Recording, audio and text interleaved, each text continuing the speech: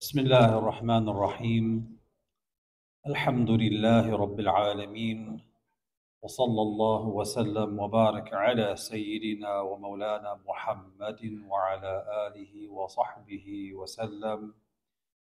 اللهم علمنا ما ينفعنا وانفعنا بما علمتنا وزدنا من فضلك علما وتعليما إنك على كل شيء قدير. وبعد، السلام عليكم ورحمة الله وبركاته. Alhamdulillah, we continue in this program titled Knowing Allah Through His 99 Names, in which we seek to explore just some of the meanings of the most beautiful names of Allah subhanahu wa ta'ala, Asma'ullah al-Husna. And we're still in the particular order of the divine names mentioned in Surah Al-Hashr. And what was the name or the names we covered last week? Al-Muhaymin and Al-Aziz. So going back to Surah Al-Hashr, after Al-Muhaymin and Al-Aziz, what are the next two names? al-Jabbar and al-Mutakabbir. Al-Jabbar and al-Mutakabbir.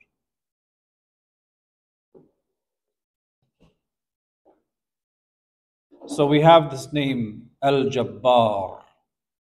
How would you translate the name al-Jabbar? Any suggestions? You're giving out all the answers now.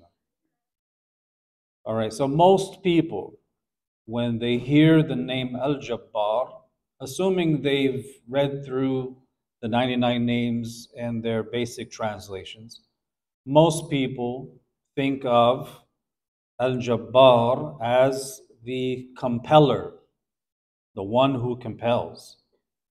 And that's not wrong, but there are other ways it has been explained. So this divine name al-Jabbar, we can say means the compeller. Also, we can say that it means the mender. It is said that the name al-Jabbar means the one who mends something with a degree of force. What does it mean to mend? If you have a broken bone, for instance, you have to set the bone, and it requires a bit of force to do so. You can't just go to someone with a broken arm and gently touch their arm to set the bone. It requires a little bit of force to mend it. So that is one interpretation. And does anyone know what is the name for a cast or a bandage wrapping in the Arabic language? Jabira. Jabira. It comes from the same root letters. So that is to mend, to repair. So it is said that he is the one who mends something with a degree of force. That's interesting because we use the analogy of the broken bone. The broken bone that is set is not set lightly and gently. It does require a bit of force to do so, right? And sometimes our affairs that are a bit broken have to be set aright and mended, and that mending is a little tough. It's a little painful. There's a little force in those things being set aright. So this has been said, and this is derived from the meaning of the root word. In Arabic, you say, Jabbartul kasar, meaning I mended the break. It can also be used to convey the meaning of mending and repair alone, without force. So sometimes a person can be mended or repaired, and it's done with lutf, with gentleness and ease. And sometimes it can be used to convey the meaning of force alone. And that's where we get the idea of al-Jabbar as the compeller. So this is what is said regarding the meaning of al-Jabbar. So you can break it down into two core meanings. The one who rectifies the affairs of his servants, the one who fixes and mends, and the one who takes it upon himself to care for their needs. But he is also the compeller. He is also the compeller because in the Arabic language, the word Jabbar, Jim, Ba, and Ra, gives the meaning of force or compulsion. And you have the word Ijbar, which means to compel someone to do something. So, which of these two meanings fits in the context of Surah Al-Hashr the most? Think about that. Because remember, we talked about names that are names of Jalal, of majesty and rigor. And there are names that are names of beauty. Now, obviously, al-Jabbar as the mender is a name of beauty, fixing something that's broken, mending and repairing and restoring. And al-Jabbar as the compeller is a name giving a meaning of Jalal, of majesty and force. So if you have these two meanings and both of them are valid, which meaning fits most appropriately in the context of Surah Al-Hashr? This is an interesting question. If you look at the sequence of names, right? As-Salam, Al-Mu'min, Al-Muhaymin, then you have what? Al-Aziz, Al-Jabbar, Al-Mutakabbir. So the name Al-Jabbar is between the name Al-Aziz and Al-Mutakabbir, names of Jalal. So you could look at it like that and say that it is a name of Jalal because it's in a particular sequence with other names of Jalal. That's possible. Now, when we say that the name of Allah al-Jabbar means the compeller, what it means, according to Imam al-Ghazali and others, is that his will, his irada, prevails over the will of everything else. No one's individual will can prevail over the will of Allah Ta'ala. He has no competitor, no equal, and there's no one to prevent him from carrying out his will. And this is the arrogance of people who think that they're godlike, like Nimrod, when he said to Ibrahim that I give life and I cause death. And he's thinking that the meaning of giving life and causing death is killing someone. And so Ibrahim alayhi salam, he countered that argument with a superior argument by saying what? Indeed, Allah brings the sun from the east. فَأْتِ بِهَا مِنَ الْمَغْرِبِ. Bring it from the west if you're God. فَبُهِتَ الَّذِي كَفَرَ. And the one who disbelieved was defeated. So this compulsion, the compeller, it means that no one's will can prevent Allah from executing His will. This compulsion does not mean that we believe that we are forced or that we are fatalist. Within Islamic history, you've had a few different ideas that emerged regarding divine will and power and human will. You have, of course, Ahl Sunnah, which is in the middle, as always. But on the one hand, you have one group who came to be identified as the Jabriya from Jabr.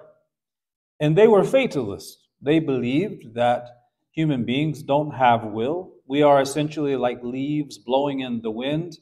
We don't choose our actions. We don't have will. We're compelled. That was their belief.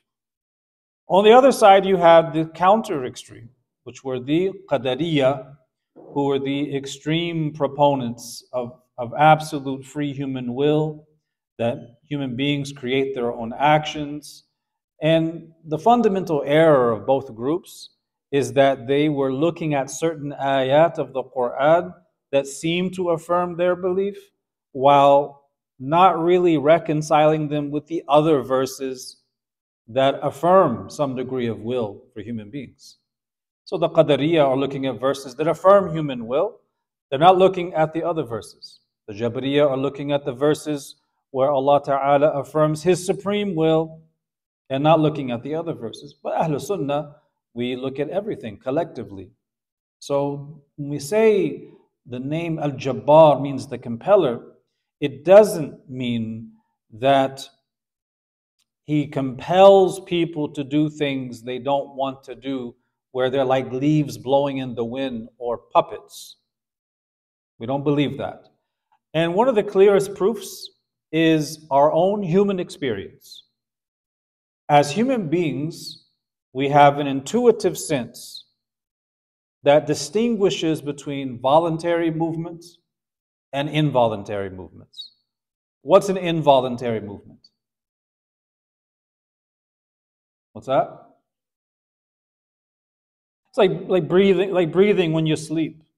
Your eyes blinking, or you have a muscle cramp and it starts to shake. You recognize that this is not you making a decision. Oh, I've decided that I'm going to cause this to happen. And you distinguish between those involuntary actions and voluntary actions, like raising your hand, moving it around, picking up a phone. We have that intuitive sense, the distinction between the ikhtiyari, voluntary movements, and the ghair ikhtiyari, involuntary movements. So the compeller means the one whose will is not prevented from being carried out by any other. Now, in the words of Shaykh Ahmed Zarruq, rahimahullah, in his commentary on the divine names, he says, whoever knows that Allah is al-Jabbar will deem every tyrant insignificant and will turn to Him in all affairs while adopting the quality of utter neediness. And He, Allah, will mend what is broken of His a'mal, His works, and complete what is lacking in His hopes. So He kind of puts it all together. He gives you both meanings and says, if you know Allah, your Lord, is truly al-Jabbar, then you will deem every tyrant insignificant. Because Allah subhanahu wa ta'ala will address all the tyrants of this world on the Day of Judgment. In the hadith of the Prophet sallallahu alaihi wasallam, he mentions that on the Day of Judgment, as these tyrants are resurrected, as everyone's resurrected, Allah will call out, Ayn al-Jabbarun al-Mutakabbirun. Where are the Jabbarun, the tyrants and the arrogant ones? They'll all be dealt with swiftly with Allah's justice. And their tyranny is not from a place of absolute power. It's from a place of istidraj, where they exercise this tyranny and this power over people, taking their rights and abusing them and torturing them and killing them. And they think this is because of their power and authority and their greatness, and they don't realize that this is imhal. Allah gives them this time where they're just adding iniquity upon iniquity until the punishment becomes even worse for them in the hereafter. And that their tyranny can be quickly taken out like this, just by getting a small infection or a cough. Any tiny little thing that can put them on their knees, because they're not actually in control. They want people to think that they're in absolute control, right?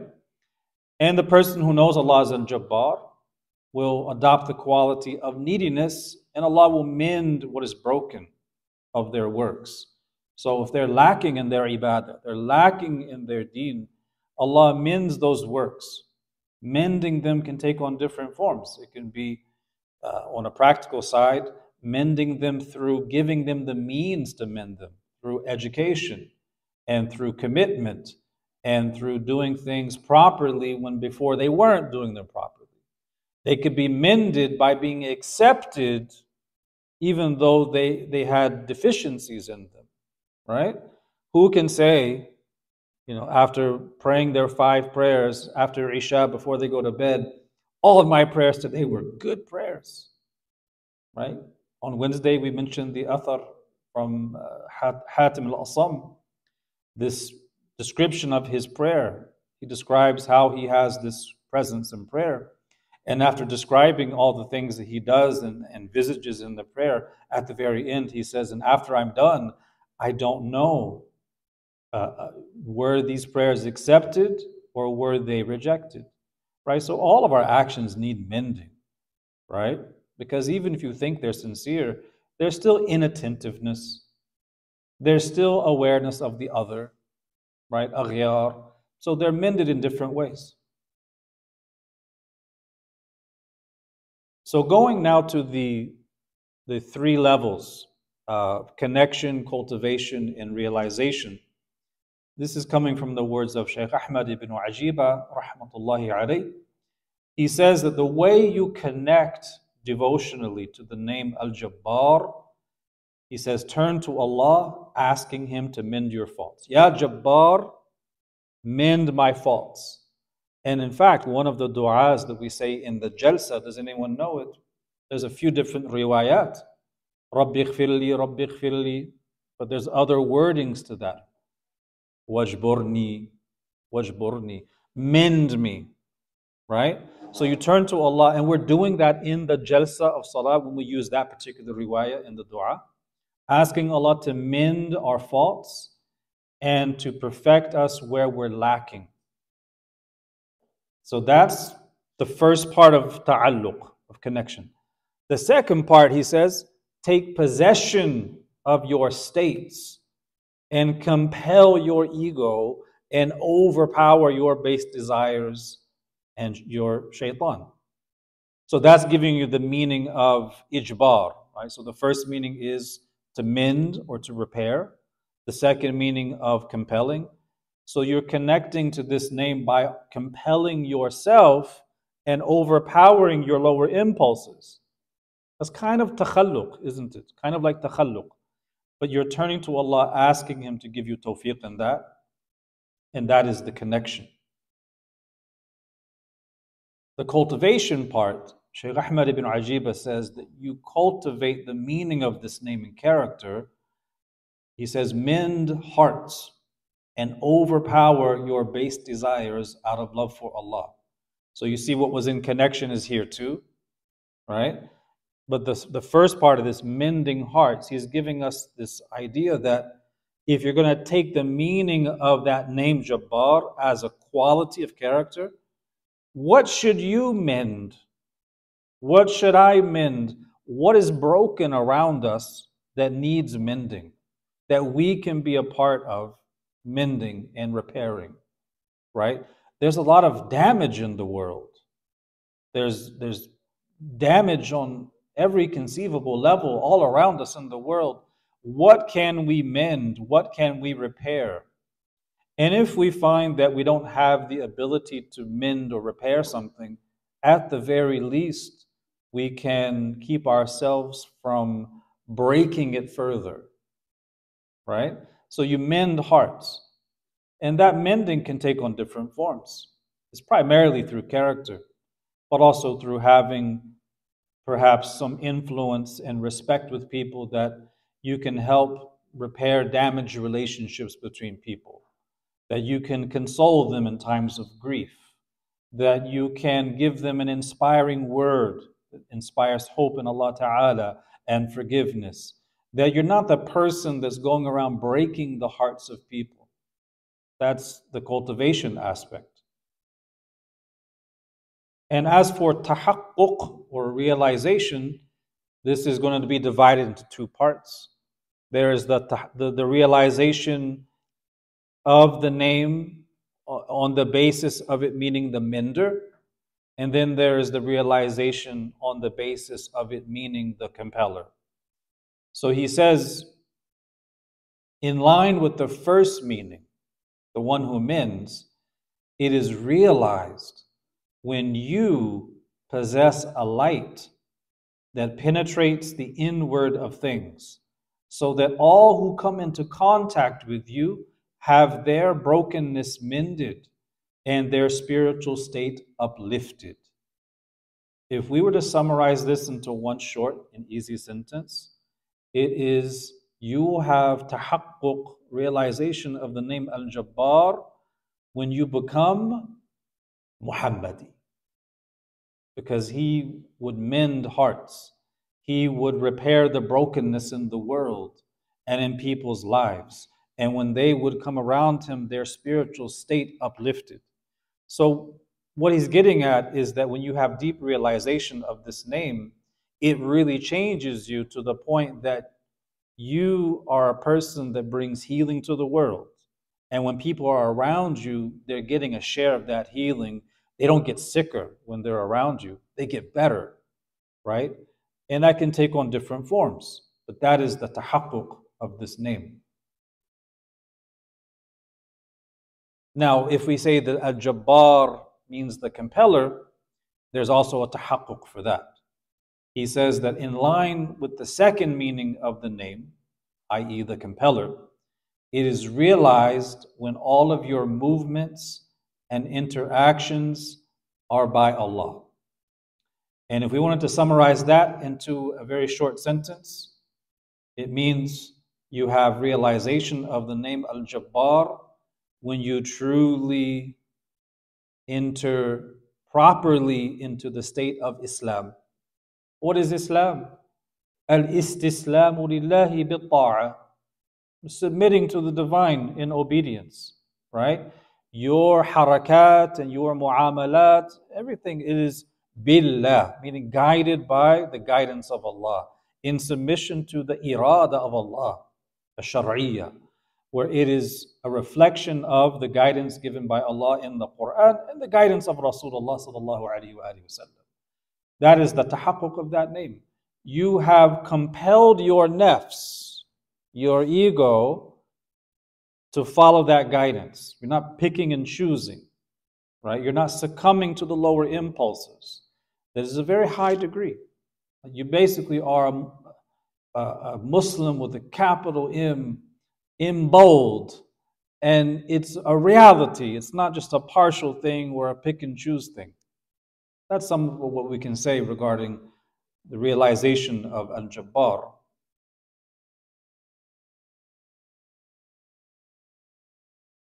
Now here we have something really beautiful.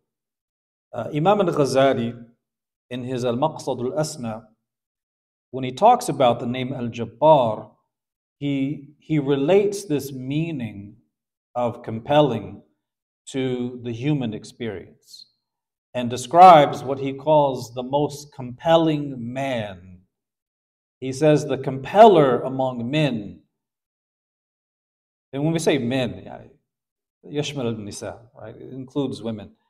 The compeller among men, human beings, is one who is an influencer and not influenced. And obviously by influencer, he doesn't mean people who are on TikTok and Instagram making videos. That's not what it means, right? People hear the word influencer now, and that's the first thing that comes to mind. Obviously, that's not what he means. He says it is the compeller among men is the one who is an influencer and not influenced. One who is matbu', who is followed, and not a follower. And the chief of the compellers among men is the Prophet Muhammad sallallahu alaihi wasallam. And for this, he gives some evidence. He mentions the hadith where the Prophet sallallahu alaihi wasallam says, were Musa alive, he would have no choice but to follow me, for I am the master of the children of Adam, and that is no boast. So he is the most compelling man, sallallahu alaihi wasallam, in that he is the supreme influencer and the supreme among those who are followed, such that even the prophets would have to follow him if they were alive in his time, sallallahu alaihi wasallam.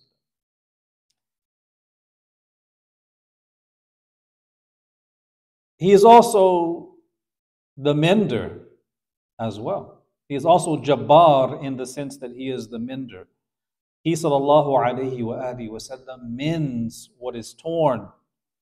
And this takes on a variety of meanings.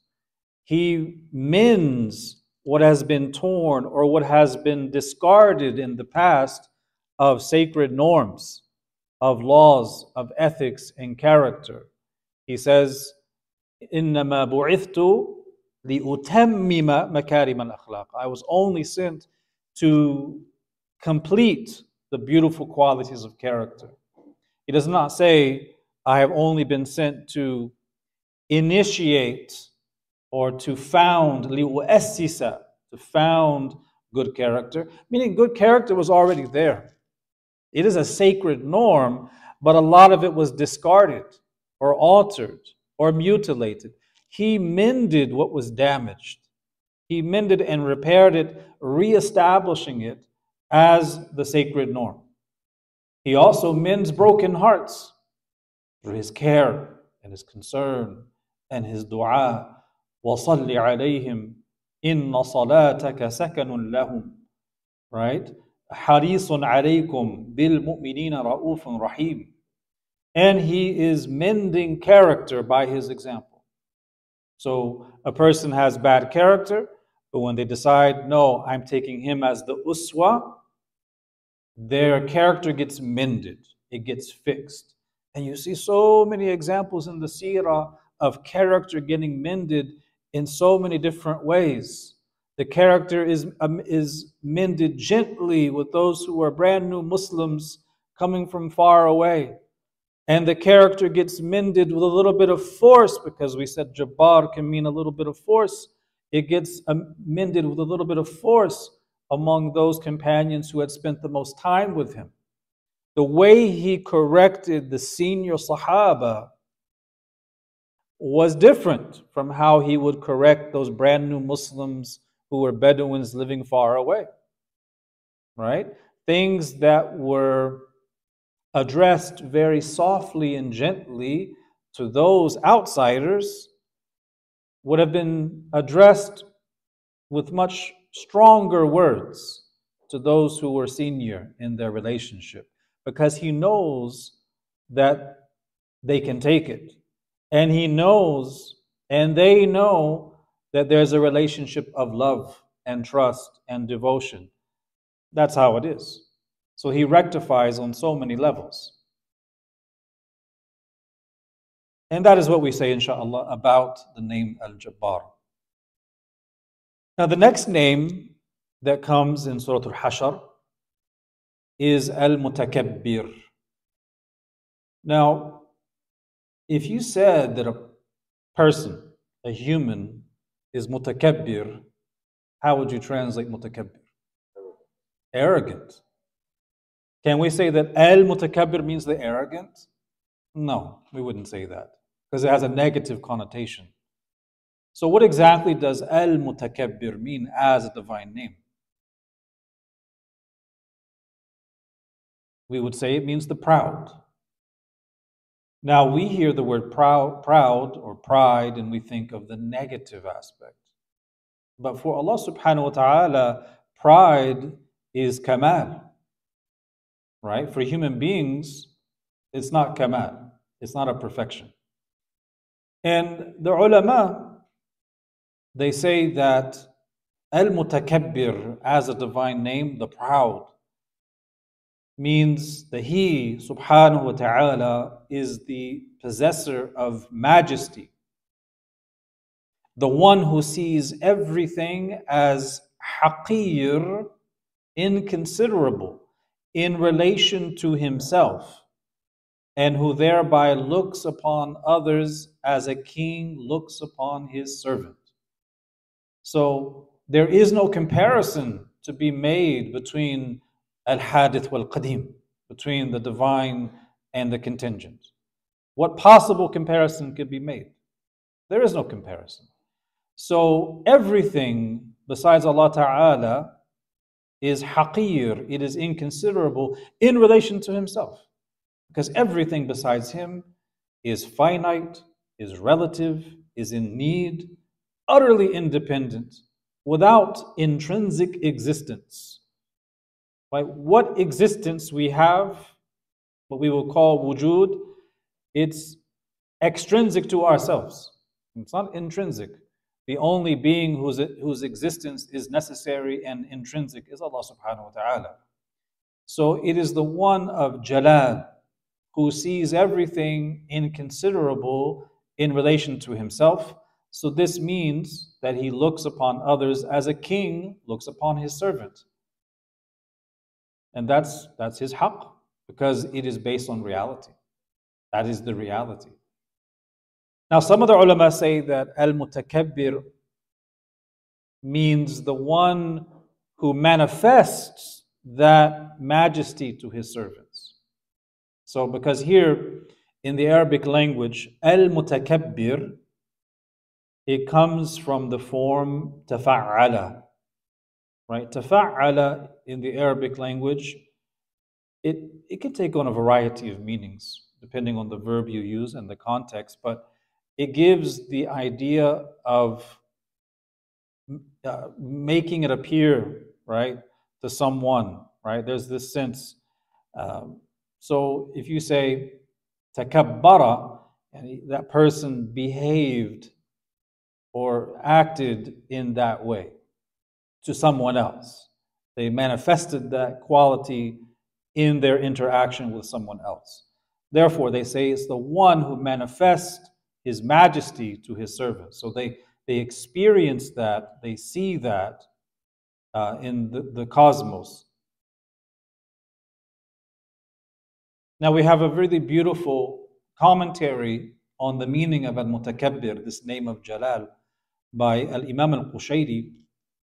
Imam al-Qushayri may be familiar to some of you, the author of Ar-Risalat al-Qushayriya, but he also has a book on the 99 names. And he says that al-Mutakabbir is one of Allah's names mentioned in the Quran. His pride refers to his supreme majesty, greatness, exaltedness, glory, grandeur, magnificence, and resplendence.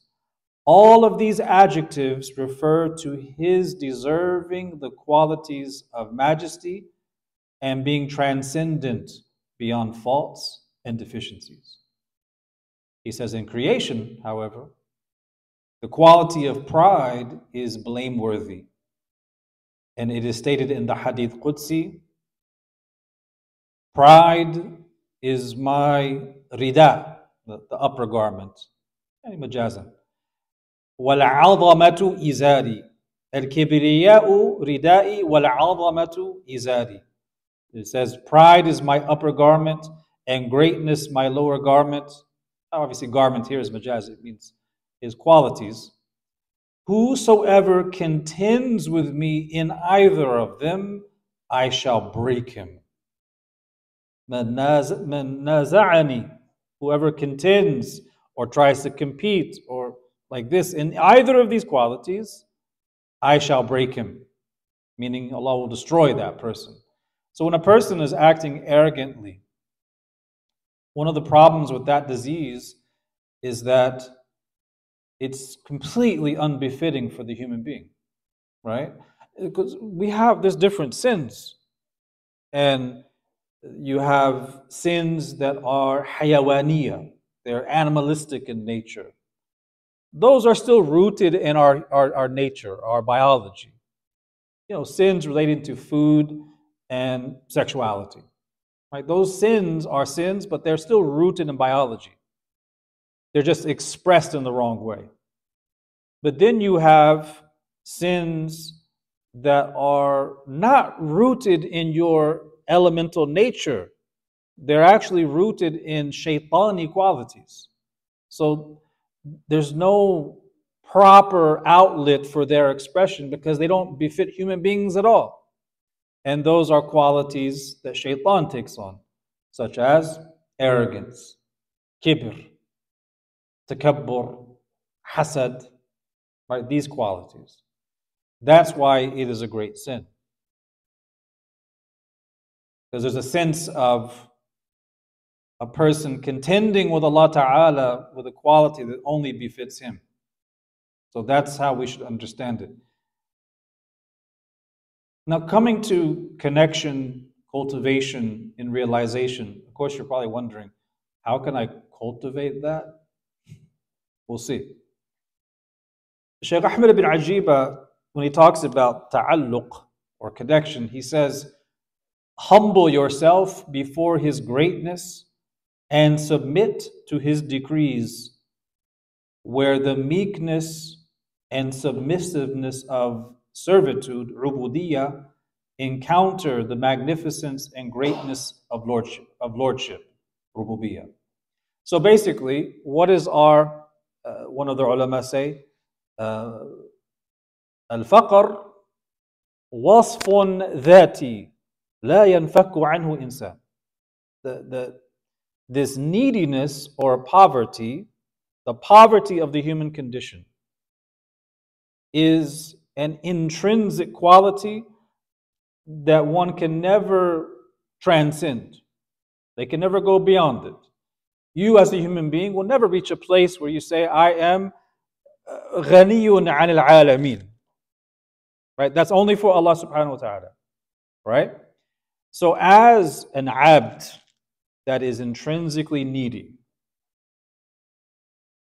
the only possible relationship one can have with the divine is one of ubudiyya, of servitude. So he says here, the meekness and submissiveness of ubudiyya encounter the magnificence and greatness of lordship, rububiyya. So the only possible response one can have to the Rabb is as an abd. And the quality of being abd is not some denigrating title. You say to someone, you're a slave or a servant. Well, if it's in connection to other human beings, possibly. But as a description of one's relationship with Allah Ta'ala, ubudiyya is a sharaf. It's an honor, it's a nobility. And we see that in a chapter of the Quran. Who knows which chapter begins with this reality? Well, yes, but there's something clearer. The quality of being abd as sharaf. Surah Isra. Surah Isra, Subhanalladhi asra bi'abdihi. So the Isra is an honor. And we're coming through that period, commemorating that and remembering it in these days. Subhanalladhi asra bi'abdihi. So in that maqam of sharaf, tashrif, of honoring, Allah says, glorified, exalted is the one who took his abd on the night journey, So this tells you that abd is not a title of dishonor, it's a title of honor. When the person is Abdullah or Amatullah. So turning to al-Mutakabbir with ubudiyya is the only intelligent response.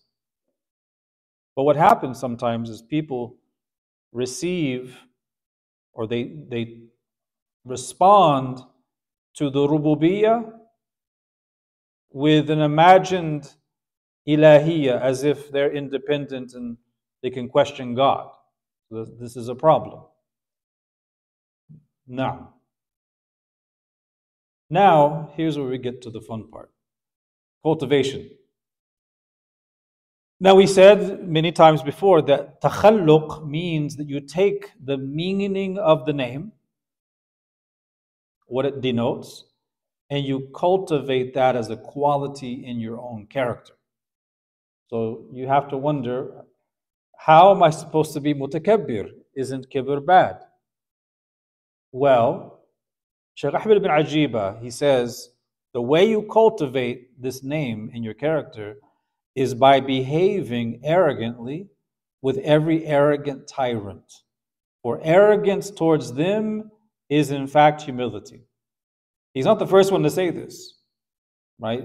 Imam Abdullah ibn Mubarak, he famously said that acting haughtily and arrogantly towards the arrogant is a kind of humility, because the arrogant person who acts haughty and high, they want you to humble yourself before them. They really like that.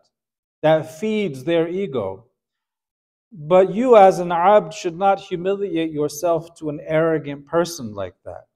You only humble yourself to your Lord and behave with humility towards other people who are not arrogating over you this station. So you put them in their place by not giving them what they want. You don't give them their narcissistic supply, as they say today. And that is, in fact, the kind of humility that you have. This means that you're not going to be a doormat to people who act arrogantly and just take it. And you have to be smart about that too. Doesn't mean that you have to say things that are improper, but you have to be intelligent and not bend to the arrogant tyrant's will and act meek and submissive if you have the ability to manifest your izzatun nafs, your own self-honor as a believer. He says the way you cultivate this in character is by raising your ambition over every created thing, right? So you have dunya, right? We're in dunya. We have to survive. We have aspirations. However, all of these worldly aspirations have to be subordinated to a higher aspiration. So in that sense, we should, they say, the person is so arrogant, they're stuck up, they stick their noses up, like they're stuck up, right? You have to kind of be that way with the dunya, in the sense that you have a higher aspiration, and this is not your only aspiration. So you raise the ambition, because you're better than that. You're greater than that, because Allah has made you the Khalifa. He has made you this insan, this son or daughter of Adam. So why should you limit your aspirations to things that are perishing, that don't have universal, absolute, or eternal value, right? So that's not pride in the negative sense. It's having this dignity of self, right? This greatness of soul to go beyond the mundane, to the higher aspirations that endure into the akhirah. That's what it means. He says, the cultivation of this name in your character will not be complete until you humble yourself before His greatness and submit to His wisdoms and divine judgments. I mean, you can't just be acting like this, but you're not humble to His ahkam, right? Or His wisdoms and His greatness, right? So it goes hand in hand. And for tahaqquq, realization, he says very simply, you will realize this name al-Mutakabbir when all of your affairs are by Allah. Right? Because you're abd and He's Rabb. And He is the only one who has the right to be Mutakabbir, no one else. So, going back to this, earlier we said that Mutakabbir as a name or a quality for a human being is a negative. It's naqs, it's a deficiency. Likewise, Jabbar. If the person is Jabbar or they're Mutakabbir, that is a negative quality when it's used for human beings. But for Allah subhanahu wa ta'ala, they are perfections, because they're based on the way things really are, things as they are. Only He has the right to have pride. And on the Day of Judgment, Allah Ta'ala will call out, Ayn al-Jabbarun, Ayn al-Mutakabbirun. Where are the tyrants? Where are the arrogant ones? Because they have no right. In this life, they may get away with it. No one checks them. Allah extends their life. But on the Day of Judgment, all of that is checked and challenged, and there's no way a person can be arrogant on that day. لِمَنِ الْمُلْكُ الْيَوْمِ بِاللَّهِ الْوَاحِدِ الْقَهَّارِ. To whom belongs the dominion today? To Allah, the One, the Irresistible. So that's it for this week, inshallah. What's the next name? Al-Khaliq and Al-Bari and Al-Musawwir. We're going to cover all three next week because they're all connected to each other. They're different aspects of the divine act of creation. So we'll cover all three next week, inshallah ta'ala. And then what comes after those? In Surah Hashr.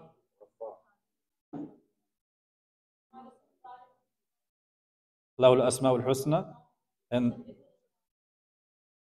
I mean, you could say Al-Aziz Al-Hakim because it's at the end, but we're not in that order anymore.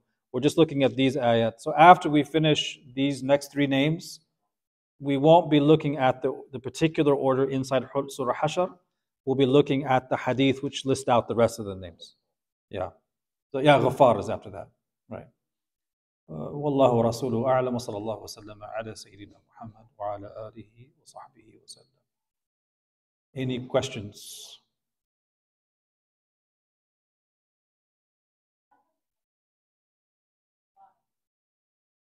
They like to mend things. Yeah, they're a mechanic. Yeah, inshallah, it's okay. That's what they used to call people who put Jabira in the old Jabbar. like old doctors, So this name Jabbar, interestingly enough, is somewhat recognizable in North America. Does anyone know why? Kareem Abdul-Jabbar. He's the one who made this name famous. Yeah. Yes. Can you mention for the realization of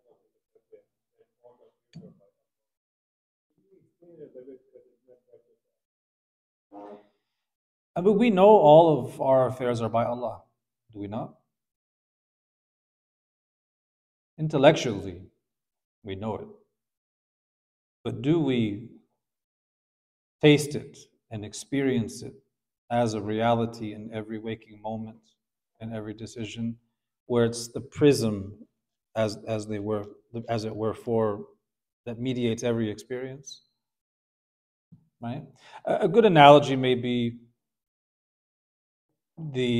what the ulama say about the levels of certainty. It's not exact, but close enough. You have yaqeen. So the ulama say you have ilmul yaqeen, ainul yaqeen, and haqqul yaqeen. So ilmul yaqeen would be certainty in knowing something. Right? Now we have certainty in knowing lots of things. We'll use the example of the taste of honey, or just honey.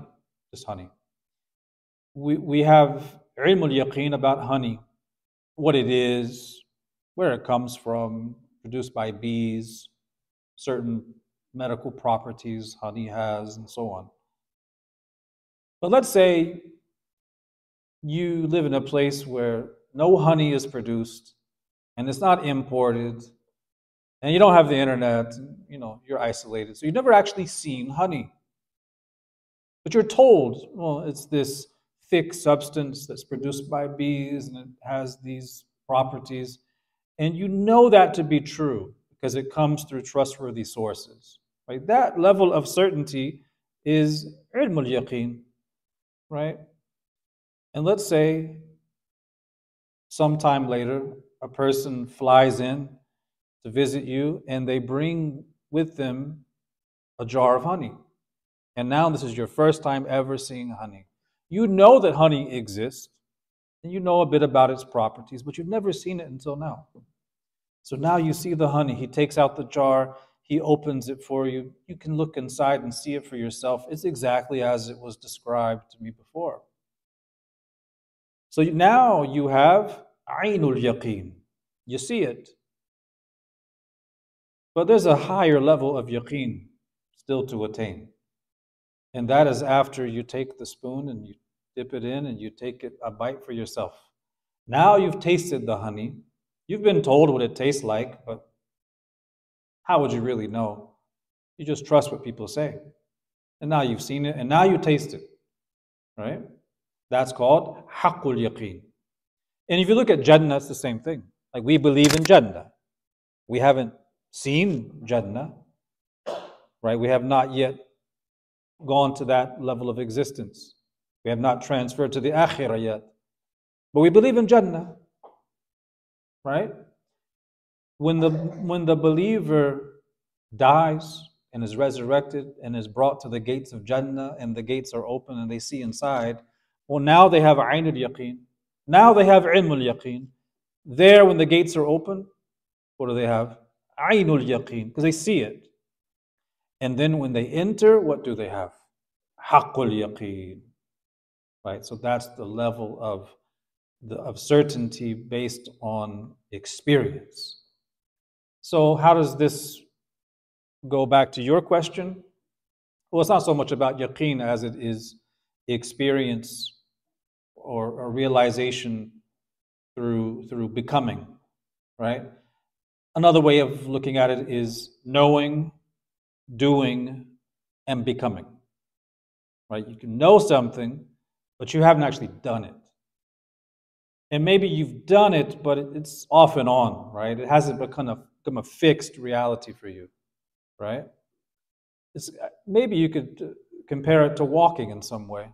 You know, when children are learning how to walk, at first it's a conscious effort to do so, isn't it?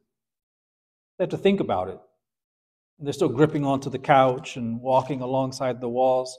They're still having to think about making that mind-muscle connection as they move. But eventually, as they gain that skill, they walk without even having to think about it, right? I think that's a good analogy in that if you go back to what Ibn Ajiba says, you have tahaqquq of the name al-Mutakabbir when all of your affairs are by Allah, meaning that is the mediated experience. That is the experience that my walking is by Allah, my eating is by Allah, my breathing, my sleeping, my thinking, my salat, right? It's all by Allah. La hawla wa la quwwata illa billah becomes something I don't just say when I'm stressed out. It's a reality, it's an ethos, it's an experience of reality itself. So I'm describing it to you not as one who's gotten there. I'm putting it into words just to help understand better what he's getting at. Does that make sense? Yeah. Any other questions? All right. See you next week, inshallah.